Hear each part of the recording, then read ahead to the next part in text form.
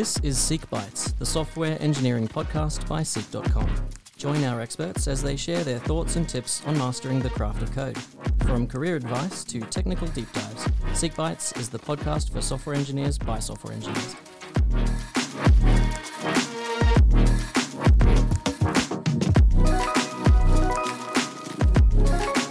Welcome back to another episode of SEEK Bytes. Today we're going to be talking about testing. What is it good for? I'm Elliott Miller, and today I am joined by William Lark. Hello.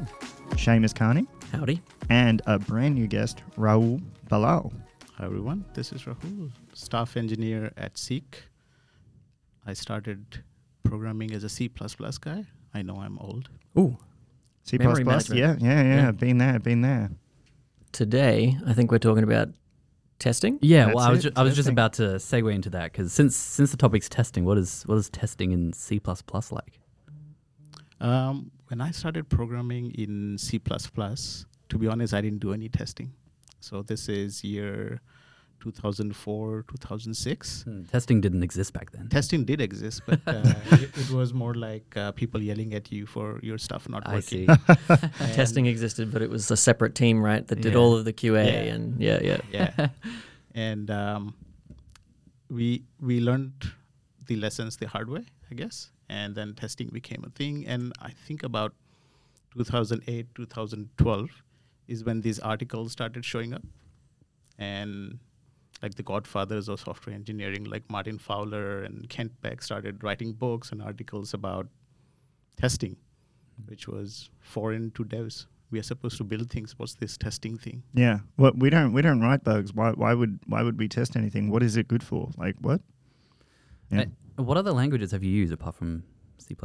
Oh, I like building software, so the way, and also like being employed. So yeah, I just picked up whatever language was needed. So I'm not very attached to any language. So started off as a C++ guy, then did a lot of Python, then C#, .NET,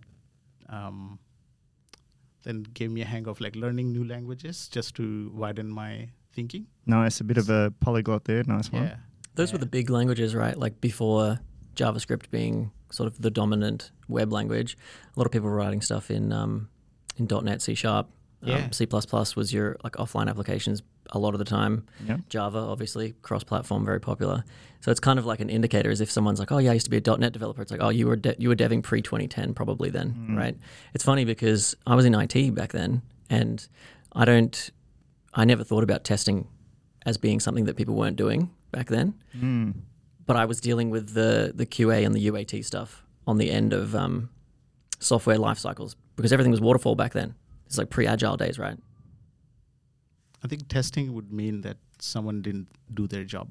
Yeah. And then soon it came to people's understanding that everyone was trying their best, just that situations change, requirements change. So I'm a hobbyist chef. Hobbyist chef. Yeah. Wow. Yeah. That's or, cool. Or amateur chef, whichever one you like Okay. more. Hey, I like that. I think software engineering is a bit like old school cooking, where you're like constantly testing, constantly making sure things are going right. Because even if you say pick chilies from the same plant, not all chilies are as hot. So you have to like constantly make adjustments to it. Unlike what people thought in the old days, like you have a recipe, 2 spoons of this, 1, pound or kilogram of sugar and flour of X amount, and then you put it for 30 minutes in the oven, and then you have the cake. Yep. But software turned out to be very different to that. Yeah. Yeah, absolutely. Well, I don't know. I think with cooking, you just follow the recipe. I think with software engineers, you can just copy from Stack Overflow. Isn't that kind of... or put a Chat cake- GPT now, which is Yeah. the refined Stack Overflow one would Yeah, hope. well, I don't know about copying things from ChatGPT and inputting and all that, and that's all a whole privacy concern thing, right? You can't bake a cake twice, right? Or can you? I mean, you You can probably try. can. It's probably Might maybe be it's a like bit software. burnt. Is there some kind of analogy we can make here? Like the more you cook your software, the worse it gets. I hope not. I mean, like you look at chips, right? You can have thrice cooked chips. So Yes, and actually that is the way to do it, isn't it? You parboil the chips or something, and then you fry them after. Yeah, refried beans. I've heard that you can I've heard of people asking ChatGPT to write tests. Anyway, I don't want to get into this, like the whole ChatGPT. Yeah, no.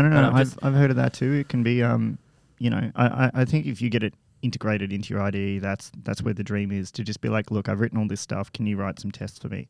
So that kind of goes into an interesting topic, which is TDD. So TDD is testing-driven development. And have any of you ever used that before? I've used it quite, I wouldn't say extensively, but when I talk to a lot of people, it would probably be extensive by comparison. We do TDD in the grad program, so usually that's one of the sessions that I run. I can hear your phone vibrating in the mic. I just realized. It's funny because it hasn't done it on the past one. It's probably because it's too close to the mic. So yeah, we do TDD in the grad program as part of the 4-week boot camp that they do. Yep. So I've done TDD quite a bit with them as like a learning exercise, sort of put together with pair programming, because it's kind of like you rotate, you take turns, one writes the test, one makes it fail, and you go back and forth until you have working red-green software. testing. I like it. Exactly. TDD outside of the boot camp, I've used a fair bit. I wouldn't say that it's my go-to approach when I'm building stuff, but when I have used it, it's been in very specific scenarios, and I come out the other end going, I'm so glad that I chose that approach. Personally, I think TDD is great. I think that it's really hard to apply in a code base where you're not familiar with the code base, though. Yeah, absolutely. So would you say that TDD slows you down or helps you move faster in your experience? It helps me move faster. Like the times when I have applied it, I feel like it's one of those things that you apply when it makes sense, right? Like you don't use a hammer for every job. You don't use a saw for every job. Like when it makes sense to use it, it has made me significantly faster because it almost feels like the code is writing itself. Like I know what it needs to do and I know how to test the outcomes that I'm trying to achieve. And then it sort of describes, like the code describes itself. But if you're not familiar with the code base, it's hard to tap into the components that you need to make that sort of happen naturally. Yeah, I definitely hear you on that. Will, how about yourself? Have you used TDD before? Yes, I have, but I have a separate question. I'm just curious with how, because Rahul sounds like he's been testing things longer than I've been coding. So, like, have you found that, like, testing's changed over the time? Like, perhaps TDD, could be one. Has the approach to testing changed, and how have you seen it change? I think so. So the way we build software has changed over time. It started off with specification-based software development, where you got a stack of paper that had all the specs, so you could confidently write starter tests, and then write tests to abide, and then write code that abides the tests. And now it's more fluid. So like previously when I did a lot of startups, I have no idea where I'm starting. Someone's sitting right next to me and just telling me stuff to build. And the architectures have changed.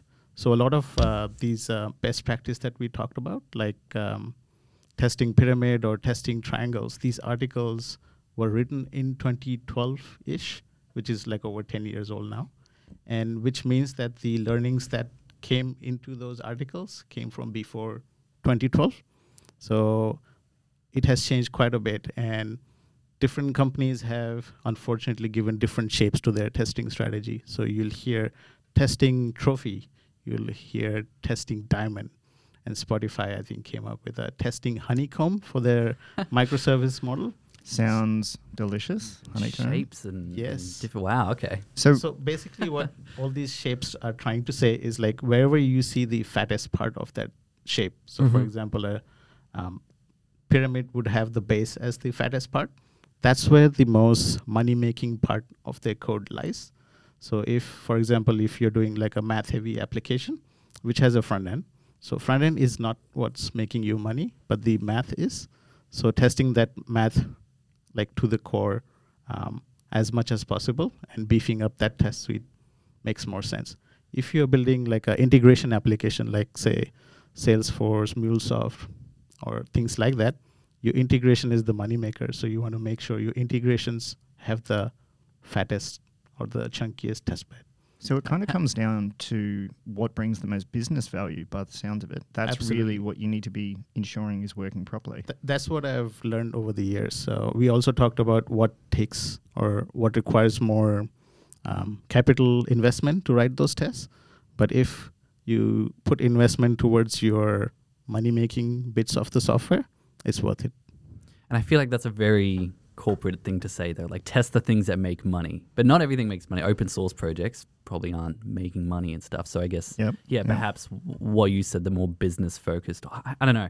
Is there another way to put that so it's not like test the money-making bits? Like, what's another way you could word that? Yeah, I use the term money-making, but it is what's core to your application. Yeah. Like I said, a math-heavy application, the math is core to it. Mm-hmm. If it's like a 3D rendering or integration, you know what's the most core thing to your application. So kind of the business logic then, even, when regardless of whether or not it's we think of it as an actual business. When we talk about the business logic of an application, we're talking about, as you said, that core. So is wherever the business logic is, that's where the fattest bit of our testing should be, is what I'm hearing. Yeah, and the other reason is like things nowadays change quite a bit. So you want like a fast feedback loop. If I'm wrong, I want to know right away instead of like 5 minutes later. So when you say feedback loop, what are we talking about there? What does that mean? So as programmers, it shouldn't be any surprise that we get things wrong. So when I'm wrong, I'm shocked. When I'm wrong, I want to know immediately or as quickly as possible when I'm wrong. I should not have to wait for, like, say, like in my days, it used to have a day-long build cycle, right? And so you would have your beers, you clocked out, and you come in next morning mildly influenced by alcohol, and you have like a whole heap of build failures. And all you did was get past those build failures and then start testing again, which took even longer. That sounds really expensive. Is that kind of where, I guess, the philosophy of TDD came? Because from what I understand, test-driven development is more like a way of writing code rather than like a type of test. You're writing tests before you're writing code and making your code fit the tests, which, like, that doesn't fit any, like, doesn't have to be unit tests or anything. It could be any sort of test you could write, right? So is that kind of where test-driven development is coming from? So you can kind of get feedback on your code quicker? Yes, I think so. And test-driven in the sense is keeping you honest towards what you're building. We get distracted quite often. So we are looking at different articles on the internet. We try out different things, but the tests keep you stick to the goal in a way. I have tried TDD many times, and I've paired with people who are really amazing at TDD. Unfortunately, I'm not one of them. But I understand it enough working with people that are really good at TDD, how the code should look. So I kind of make my way around it where once I understand what the code needs to look like, I'll refactor it a few times to get it as testable as possible. So some might argue it's not the best outcome, but from my experience and how my brain works, I think thinking test in mind kept me focused. But at the end of the day, when you look at the commit, you might not know, or you might not realize that I wrote test afterwards writing the code. But it's always in the back of your mind. So tests were always driving me. So I need to write tests for this. So write a code. It's an interesting easy to test. Kind of conundrum, isn't it? It's almost like a chicken and egg thing, because if you don't know what you're actually building, it's kind of hard to write a test for that. Would you say that TDD is similar or better to BDD, which is behavioral driven development? I think BDD came into... Actually, what's the difference? Well, I mean, BDD, when I think about that, it's the behavior is driving my development. So given a scenario, so a user, clicks a button, I expect something to happen. So kind of a given when then is what I think for BDD testing. Given A, when B, then C should happen. And that's my behavior. TDD and BDD can kind of work together in that you write your test for the behavior, but I think they're kind of fundamentally different things at the end of the day. What do you think, Rahul? Yeah, I'm still not totally understanding how it's different. It still sounds like you're writing a test first and then... Well, you don't necessarily have to write it first. So okay. BDD is about testing the behavior, so it doesn't really define whether or not you're doing that first or last. But would you not be doing that anyway? I feel like test-driven development is just you're writing the test, but that test could still be on the behavior, could it not? It could be on the behavior. I feel like when you work for a company that has pretty good engineering chops. Practices? Yeah, practices. Chops. That's the word I was going to use. Chops is good. If you work for a company with good engineering practices, chances are that you're probably doing a bit of BDD just by emulating the people around you. Yeah. I feel like when I'm doing TDD, I end up doing BDD because I'm like, what's the behavior I need? Let's write a test for that. What's this behavior I need? Let's write a test for that. And whenever I think about writing tests, it's usually from the mindset of testing the outcome. Like, don't test the actual code. Test the outcome that I want, which is kind of like the behavior. Yeah. Right? Because that's what I feel like that's what a lot of people big in testing like push. You test the public API, what people are, or the user interface, like how are people interacting, rather than this function, that function. Is that what BDD is? I think if you were to ask me now, I'm asking you right now, on the spot, today, 2023, right? BDD, I think, took prominence where we found that devs and, say, BAs or business people weren't expecting the same things, because what we would test in code could not be easily explained to, say, a product owner or product manager. So BDD started out as a movement to bridge that gap where what I'm expecting out of my test is exactly what the business expects, which is the behaviors. And then came different writing techniques like given, when, then, or other cucumber or whatever else. And you pretty much wrote how the system would behave in slightly structured language. It's like given user is logged in when they go to this page or does X action, then I expect them to do this or receive this message or things like that. So kind of explain the behavior of the system that we are trying to work with. So it kind of sounds like I can write a BDD style test, whether I do it TDD style or not is another thing, to match a user scenario that a BA might have written, and then that project manager can then say, yes, this is the interactions I want the user to have it with the system. So it sounds like with those kind of two things, I can ensure that and then like hand that end product across and say, yes, tick my test, verify that. Correct. Yeah, and it also kept both sides accountable, because you have something that's readable, understood by technical and non-technical.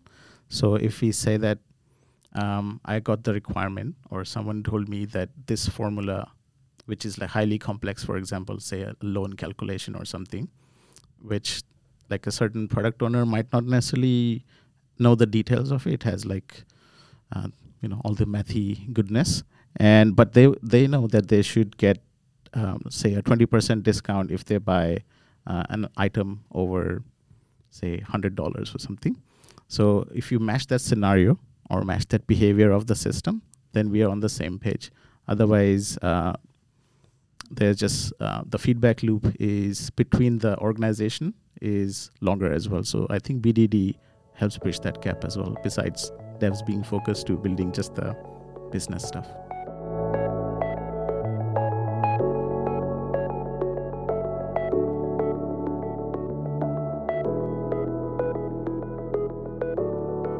So when we talk about the different sort of tests, you mentioned the tilde testing pyramid before, and the testing diamond. So what kind of sits within that?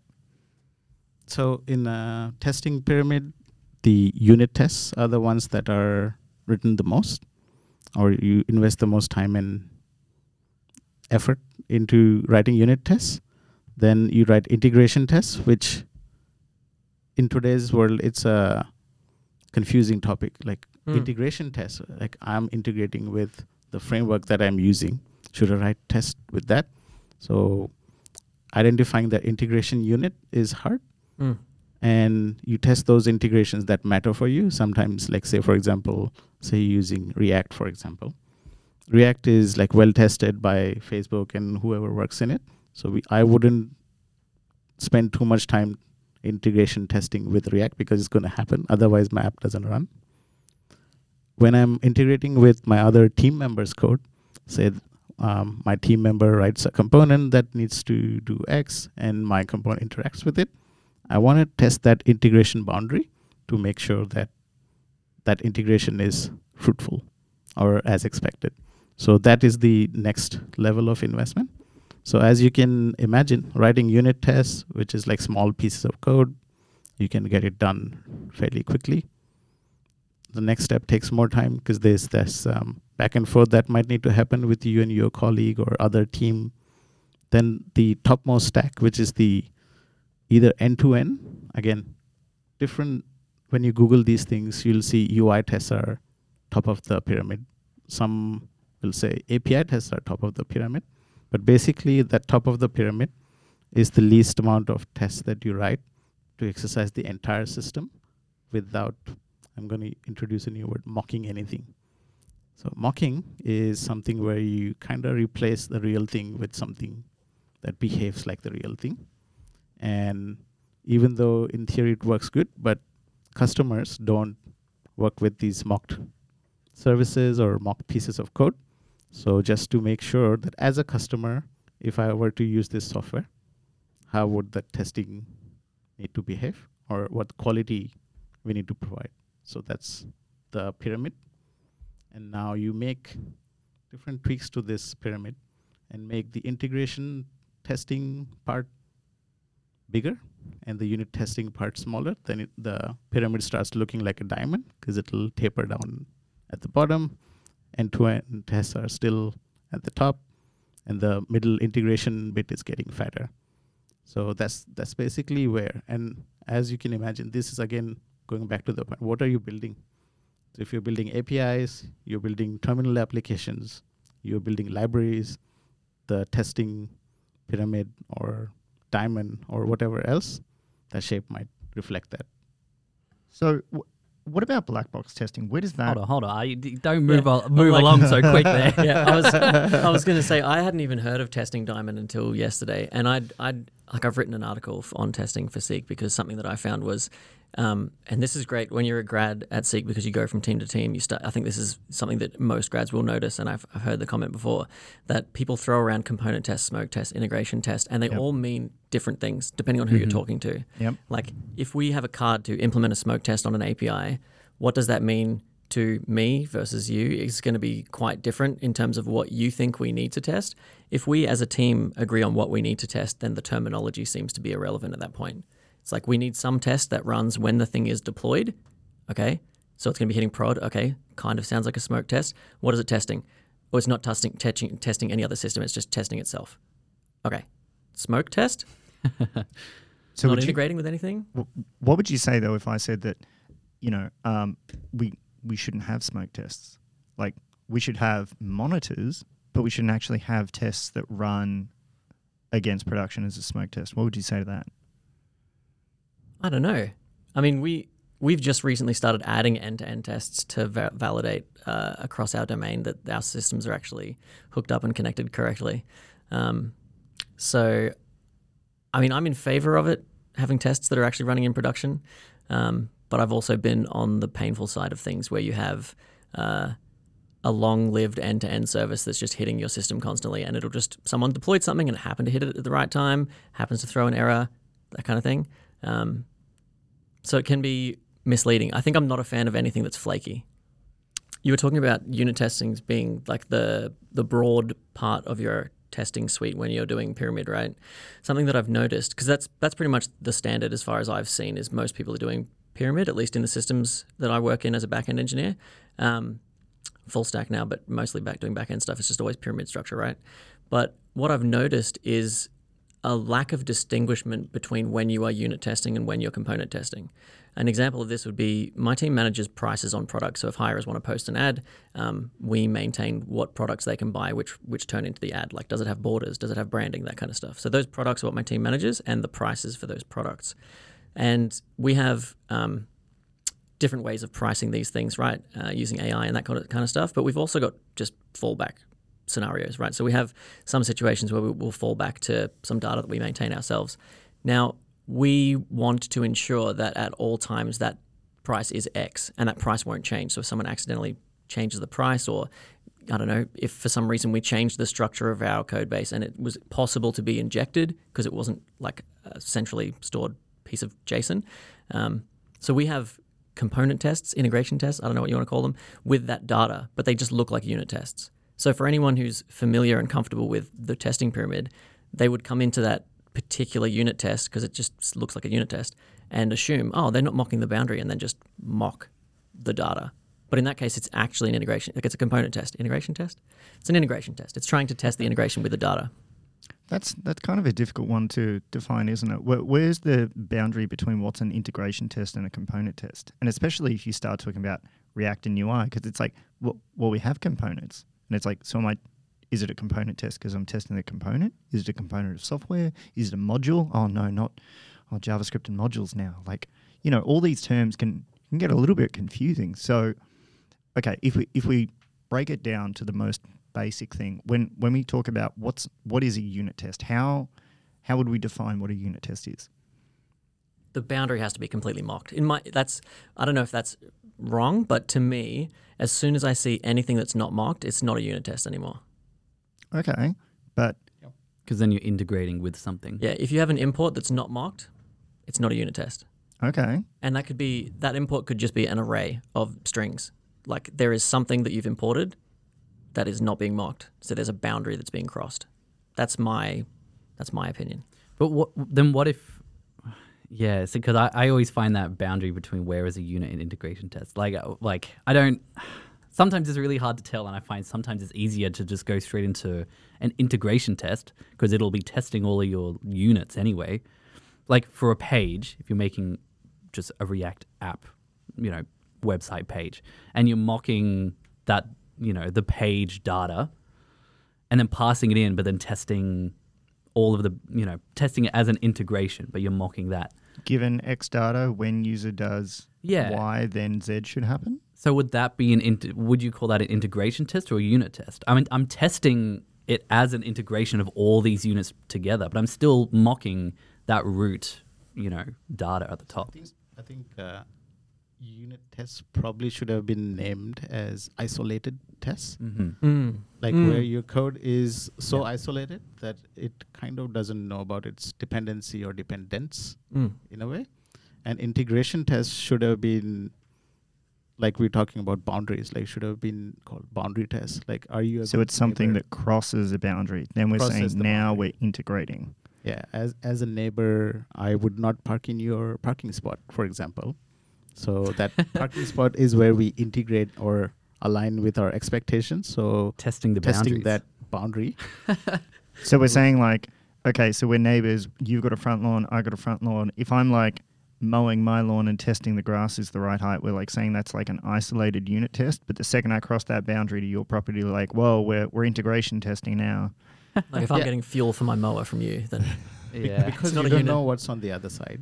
Like mowing example again, you're mowing your lawn and you start deviating towards your neighbor's lawn, which is now fake grass, and then your either lawnmower is going to be busted or your lawn mowing is just not needed on that side. Yeah, so we don't know what's going to happen. That's interesting. So, okay, so there's a term that I threw out before, black box testing. And that, I don't know if you've heard of it before. Has anyone here heard of black box testing? Yeah. I've heard the term. Just testing input-output, right? Maybe. Call a function. Do you want to give us a definition there? Yeah. So black box testing started with analogy with like a black box that lives in airplanes. So the basic premise was that I don't need to know how something works. I just need to assert that it works the way I expect it to work. So back in the day, you would have like armies of testers, like people whose job... Armies? Yeah. Like Genghis Khan armies or what? Like... So you would have testing departments Uh-huh. back in the day, and all they did was tested the software, but they had no clue how the software worked in a good way, so they would test it as users pretty much. Uh-huh. But sometimes they would get into scenarios that user probably wouldn't think about, like a 200 character first name. Like, I don't think That's pretty edge casey right there. Yeah, but people would test to the limits into the black box, Right. which is your software, and then not knowing the internal gives them. Have you seen that meme where like engineer builds it certain way and then you give it to the user and then user does something else with it? Like, I think the closest meme that I found was there was a knife, and the blacksmith thought the knife would be used to cut lemons, but they were using cans like tin food using the knife, and it would bend. Oh wow. so that's what would happen, like, because the user didn't know the origins or like what kind of material goes into the knife, so they're going to use it however they feel it's usable. Yeah, fair That enough. was black box testing, and as you can imagine, went into like weird, strange places. So, But I suppose one really good advantage of that, and we're not talking about testing manually with people anymore, we're talking about, using automated testing. If you're doing that and you're just testing the functionality of a system, especially when it becomes to back end, it's like that means that you can write all these tests. And then once you're like, yes, the behavior does what we expect it to do, the PMs are happy, the BAs are happy. Then if we want to come along and refactor or upgrade a library, we don't have to change our tests, which sounds pretty sweet. yeah, this is probably a newer take on black box testing. It's more like automated UAT almost. Like, I want to set expectations on this software. I don't care how this works, but it needs to do what I expect. Even if you write it in Java, C#, Node.js, whatever, it needs to work the same way. So you are free to replace the internal guts of the application in any tech. But from my expectation standpoint, this is the test suite that should always be passing. And so where would that sort of testing, what part of the pyramid or diamond does that fit into?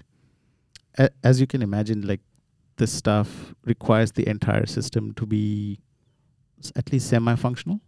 Otherwise, you'll just keep getting failures. And coordinating it, data cleanup, data setup might be a bit more expensive. So I would still keep it at the top of the pyramid.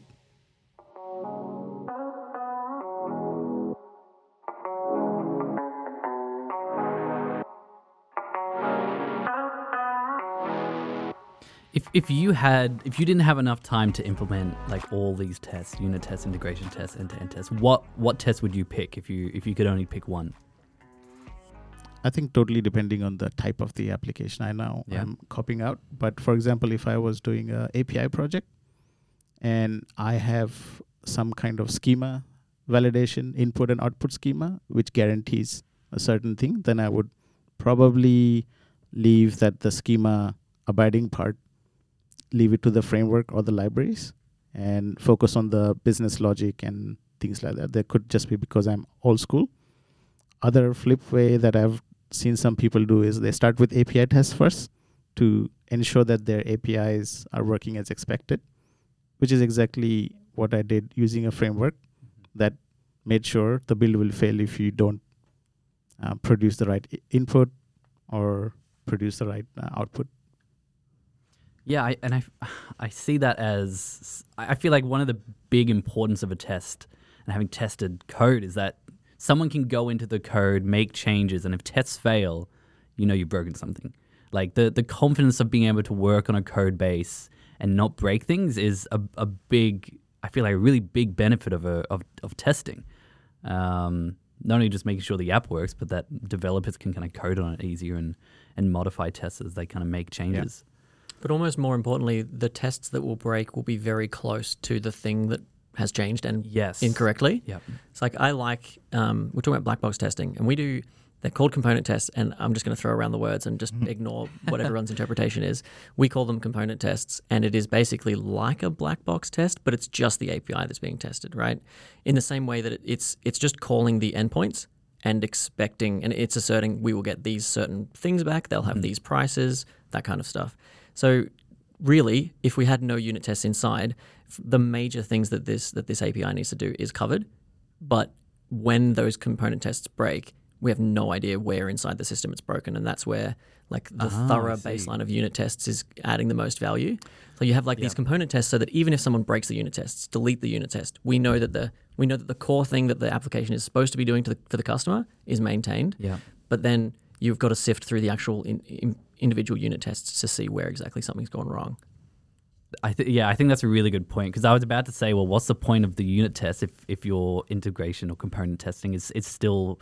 But yeah, I think that's a really good point. Like speed and cost, I think is one of the big ones, because if we're talking about to do a full end-to-end test, we have to spin up a new database, inject it with either production obfuscated data or test data, then run our validations against that. It's like that could be quite expensive. End-to-end test, yes. But what he was talking about was the black box testing. I assume what you were testing might have been mocked or something, or were you actually... Yeah, we mocked all the APIs, all the database and everything like that. So it's only an integration in terms of like all the components that make up the API. Nothing outside of the API is being tested. So when I say black box, it's like it's black box in the sense that we're feeding input in, checking output, and not checking that anything specific was called. We're not checking how it interacted with anything. We're just saying, I give you A, I get B back.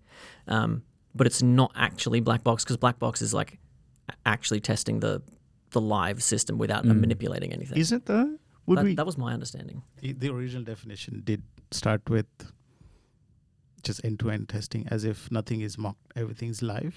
And that was the original expectation. Like, we do things very differently now. So if definition, that's why I would say, like, if we are talking about testing, now we are starting to talking about value and the quality that you promise to the customer. And all these discussions during like early days of software development around pyramid, or like what's faster, what's quicker.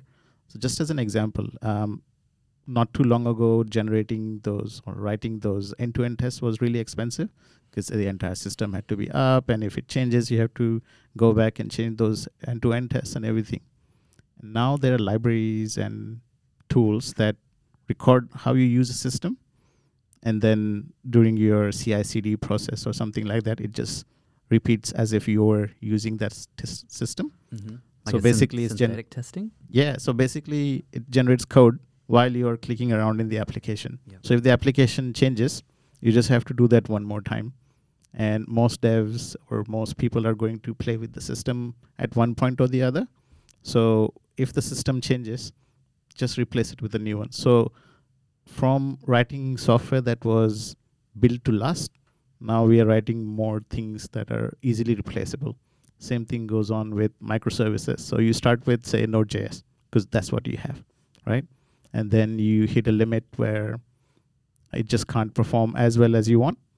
But now the good part is you know how people use it, you know how well it needs to perform. So now you can pick a technology which is more likely to give you that performance. So the tricky bit is it small enough to be replaced? Then you just replace it. Which I think leads me to something I always find interesting. Like, if you have testing that covers, say, this black box testing that tests the integration and makes sure everything works, is that enough to then skip UAT? Could you build tests to have it integrate in the pipeline? If the pipeline passes, ship it. I mean, I've definitely seen that, and I've definitely done that in the past, because, our confidence is, look, we have testing that covers our scenarios, and we have synthetic tests outside in our friend Datadog, and it's like, so if something fails, we will find out about it. But I think that one of the things isn't necessarily about how quickly we can build it or whether or not all the tests pass. It's what's our time to recovery. Because if I break something, right, how quickly can I recover? Because if I say recovery time, it's 24 hours, then I want to be damn sure that this thing works before it goes out the door. But if you say I can recover in 30 seconds or 2 minutes, it's like, well, I don't really care if I break something, because I can recover so quickly. Yeah, that's an important point. I have friends that work at Raytheon and Boeing. Their software development starts or looks very different to what we do at SEEK. Yeah, if you're building airplane software, I got a friend who's a aerospace engineer. He does space shuttle stuff. He does like proper engineering, like real people engineering. Real people engineering. Real engineering. Yeah. And whenever we've talked about software stuff, he's always just mind blown. It's like, we could not get away with that, because we work in the web, right? Where like we deploy an error, maybe some users see it, we roll back, we deploy again. But if you work in iOS or in Android, if you deploy an error, that error exists for 5 years. Yeah. Wow. It exists until the very last user gets off of that version of the software. Even web apps, right? Like, you have an error in Facebook versus you have an error in, say, SEEK. versus you have an error in your bank app where it's showing less money than it should, Yeah. right? So every error also looks different based on what kind of industry, what kind of software you're building. I mean, like, just talking about the rocket thing, it blows my mind how, like, you could be, oh, when are we shipping to production? Oh, in 6 years when we build the freaking rocket? Yep. That's insane. Like, we just click a button and it goes up in like an hour, maybe at most. Yeah, and the entire different end of the spectrum or other end of the spectrum would be what something like SEEK does, where we have a hinge that maybe, you know, this API might perform better than the other one. So we have something like traffic toggling or feature toggling, where you have a percentage of the traffic go towards like maybe newer code or buggy code. I treat that as testing as well, because you're testing it in live waters or rough waters, however you want to see it. And that just is not possible in some industries. You can't say 20% of rockets have issues with it. Yeah. I had a software engineering professor during my master's, and he was one of the engineers that wrote code in a language called Ada. I don't know if I've never programmed in it. But Nope, it's a never really heard of it. Old robotics programming language. It's a robotics language, isn't it? People didn't know what that language was Okay, for yeah. back in the day because there weren't that many options. So the idea was to use that language for trading systems back in the day, and also aerospace and rocket tech and all that stuff. And he kept saying, you guys complicate it too much. It's basically just a input, process, output. If you start thinking or breaking problem into just these three things and chaining them together, that's it. You can put anything in the space. And he called that testing methodology the testing grape. Because you're The thinking testing about melon. inputs and outputs, it makes it easier for you to write tests. If you are sure about or making sure that this is the exact input that goes in, the exact output that comes out, writing tests for that kind of system chained together is kind of like building insurance for every part of that system. So if you're testing like one, he called it hypo diagram. So it's like a hierarchical diagram with just inputs, process, outputs, and you just chain stuff together. And that's actually how he built a lot of things that went to air or Wow. not.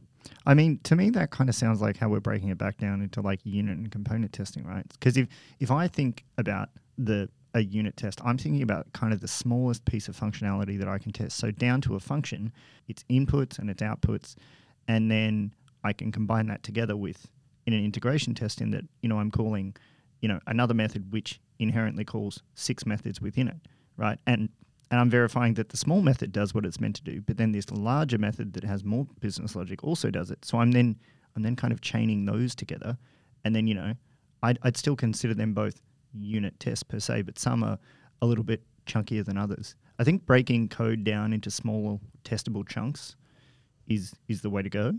I think that's what we've been trying to do with testing. Something is hard to test if it's not modular enough, or Yep. Make it smaller. make it smaller. Make it smaller. I try to make everything as singular responsibility as possible, because if it has one responsibility, it's usually very easy to test.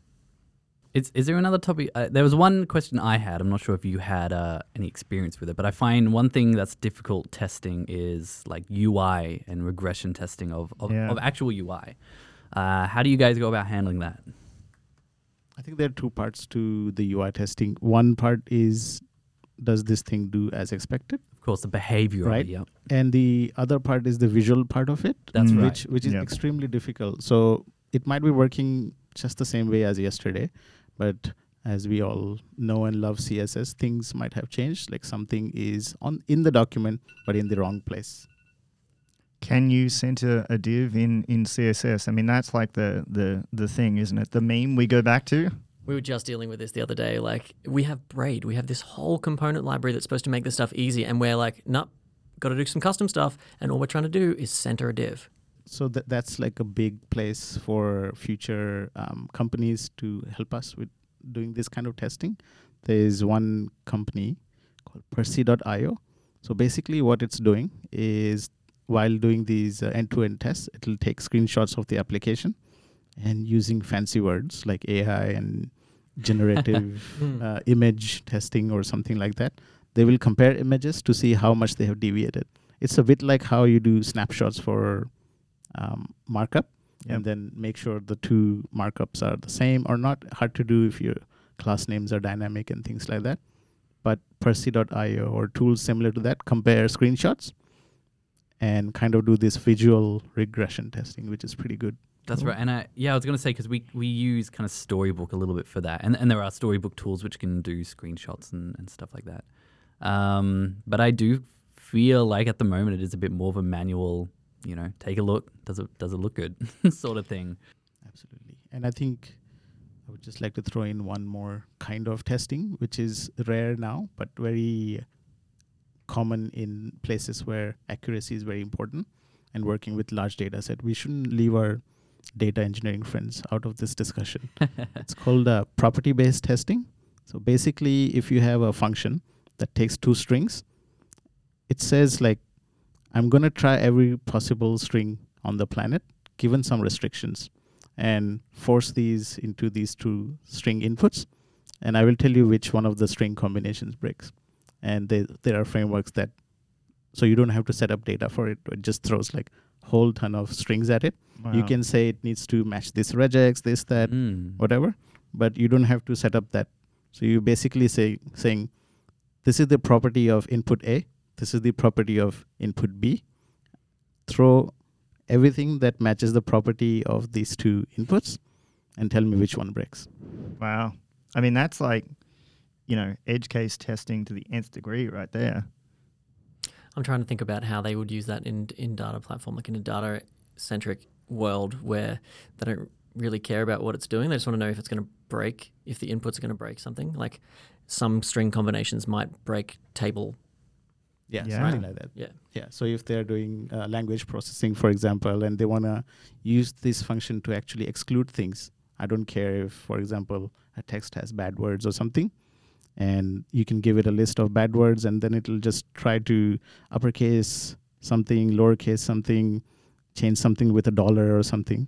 And then if it still can't go past it, then can do things like that. That sounds like very expensive testing. That sounds like it. Yes, it is. Yeah. Wow. There's a lot of different testing out there. So, did we answer the question? Testing. What is it good for? I think so. I honestly think Rahul has definitely been a really good speaker for this topic, because I've certainly learned a lot. I think your input's been really, really useful here. Thank you. And all this comes from the great passion that our users should not suffer because of our mistakes or bad quality. So anything that we could do to bake in quality in our software, we should try our best. It doesn't matter if it's a triangle, diamond, whatever. At the end of the day, someone's going to use our software. Let's not make their lives harder, but let's make it easier.